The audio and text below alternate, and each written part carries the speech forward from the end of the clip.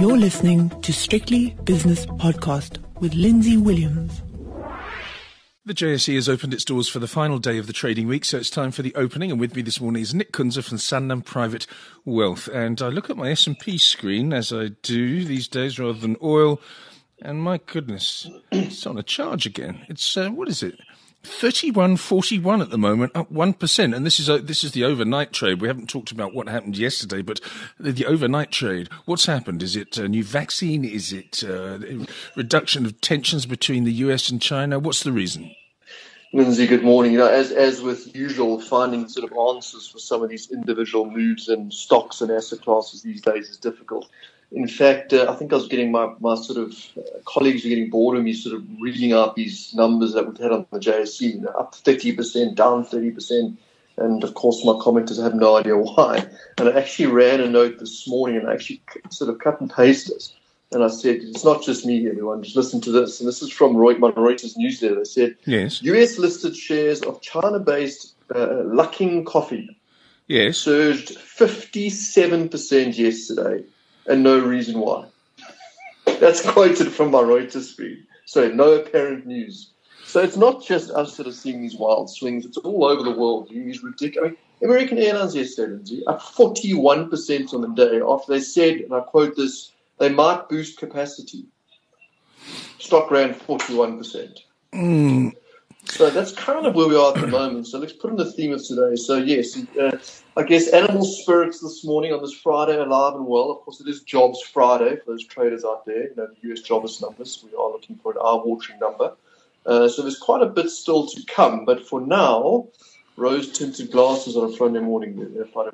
It's rather rosy. Yeah, I just saw that Adidas has put out a statement in the last 24 hours as well, saying that their bounce back in economic activity, in other words, how many shoes they sell, overpriced shoes that they sell, has recovered far quicker in China than they'd expected. But on the other hand, I still say, if you were selling 100, or if you were serving 100 people in a restaurant 3 months ago, you're only going to be serving 30 to 35 or selling 30 to 35 today because of various reasons. So I don't know whether the upside is a little bit overdone. I mean, we're clearly not going to go back to the lows again, not unless there's some catastrophic event that has as yet not revealed itself. But it does seem a little bit like 33, let's call it 3,400 was the high on the S&P, and let's say that it's 3,150 now.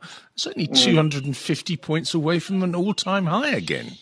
No, it isn't. And in fact, I can give you the stats. I mean, yesterday, the NASDAQ, there's the NASDAQ we all follow, and there's also a NASDAQ 100 index. That NASDAQ index actually broke out a fresh all-time intraday high yesterday, 9,741. Crikey. Which surpassed the high that it had in sort of middle of Feb. So, I mean, some of these moves are actually quite extraordinary. And as you said, some of the major sort of benchmarks are only a couple of percent away from an all-time high. I don't know. It's difficult to get a grasp, but I mean, I've seen some quite sort of good research on and we spoke about this yesterday on the sort of expansion of the different central banks' balance sheets. ECB yesterday, the latest coming out with this monster stimulus package, has 600 billion euros, I think the number was. I'm losing track of all these billions. The Fed are obviously around about 6 trillion now. We're losing count there. And you can actually overlay a graph of some of these risky assets against the balance sheets, and it's almost tick for tick. So, I mean, a lot of it is to do with that. And I guess, once again, that the sort of central banks are the only game in town. But I agree with you, Lindsay. I think there's a lot of hope and optimism built into some of these asset prices that we might return maybe to normal, but I don't think we're going to return anywhere near normal. Yeah, I mean, what can you do? You take it in your stride, and it's a good Friday morning for now. Yes, maybe we've got some quite big data later. Human beings are very resourceful mammals. Maybe we won't go back to the old normal, and maybe the old normal was a very inefficient old normal, and maybe now the new normal is something to be embraced by the markets, and the markets clearly are embracing it. Let's start with some really good news this morning, because the South African rand, having traded in the 1930s, in other words, $1 buying 19.34 US dollars, just a couple of months ago, $1 only buys 16.74 rand at the moment, which is, okay, it's still very weak historically, but Goodness me, that's a great move. It's coming up to, it was 250 basis points more actually that it's rallied. Well done, and well done to the Reserve Bank for managing this situation. The British pound against the rand is 21.23. The euro rand is 19.02. That was 20.60, 20.70 at one point. The euro dollar. Yeah, you see, again, this is the one. Finally, the doomsayers and the naysayers of the US dollar that say it's going to collapse because of the extra liquidity, they're finally, very gradually every single day being proved right. It's down 0.25%, the dollar, that is, 113.60. So from 108 to 113.60, that's pretty big. Last night in the United States, the Dow Jones was up very slightly. The S&P was down slightly. The Nasdaq was down 0.7%. But this morning, as we've said, the S&P has rallied by around about 1% for whatever reason. Maybe book squaring ahead of the jobs numbers. The gold price, despite the weaker dollar, just can't get going. It's 17.10, down 0.25%. The platinum price is flat at $843 an ounce. And Brent crude oil, let me just put that up while you tell me what palladium is, please, Nick. So palladium is currently up 0.4% at $7 at 19.50. It's also seeming to battle to get above this 2,000 level again. And Brent crude oil is at a new recent high at $40.65 per barrel, at 1 2/3%. And West Texas Intermediate crude is $37.85, or 1.2% of the goods. So oil liking it as well. Every single market that I've seen so far is doing well, except for the gold price, which I'm sure will change at some stage. What about Stock Exchange News Service? What did you focus on in your meeting? I like your meetings because you're quite diligent with them. It seems to me you've got quite a lot of brainy people either listening or contributing to it. Yeah, we're trying to, and funny enough, it's actually the comments where it's interesting. You talk about maybe a changing world. I mean, we are certainly not going to back the way we were. We would be sort of all sitting in a boardroom and we'd all have 6 different branches of Sanlam or dial in. We're getting almost 90 people on a morning meeting on Zoom, and actually it's working really well. I think the comments have been.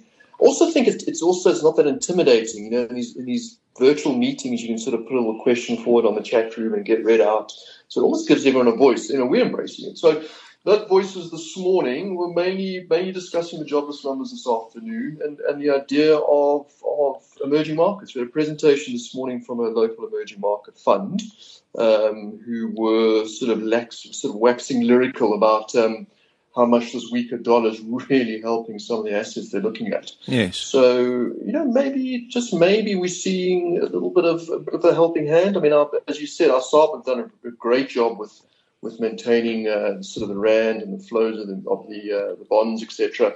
But just maybe this weaker dollar that we've been talking about, that we're seeing currently now, play out is it's really not a bad spot for emerging markets. So maybe it's a little bit of the answer to why we're running so hard. Why the US is running, I'm not sure, but maybe that gives that answer. So yeah, that was more the conversation this morning, Lindsay, the sort of the positive sort of tailwinds that emerging markets will get from this weaker dollar. Yeah, it's been a good week, and in fact it's been a good 6-7 weeks of bullishness since the low on March the 23rd on various measures. I think it was the 23rd, but it has just been solid since then. But this week, really, the bulls have been in charge, and in charge with a vengeance. Been in charge with a vengeance. And I think, everyone's sort of moaning about how toppy the US market looks, and it's run higher by a few FANG shares. I think if we look back this week, and we can do that this evening, and we see some of the big moves that happened this week, all of a sudden it was almost a little bit more broad-based, more realistic.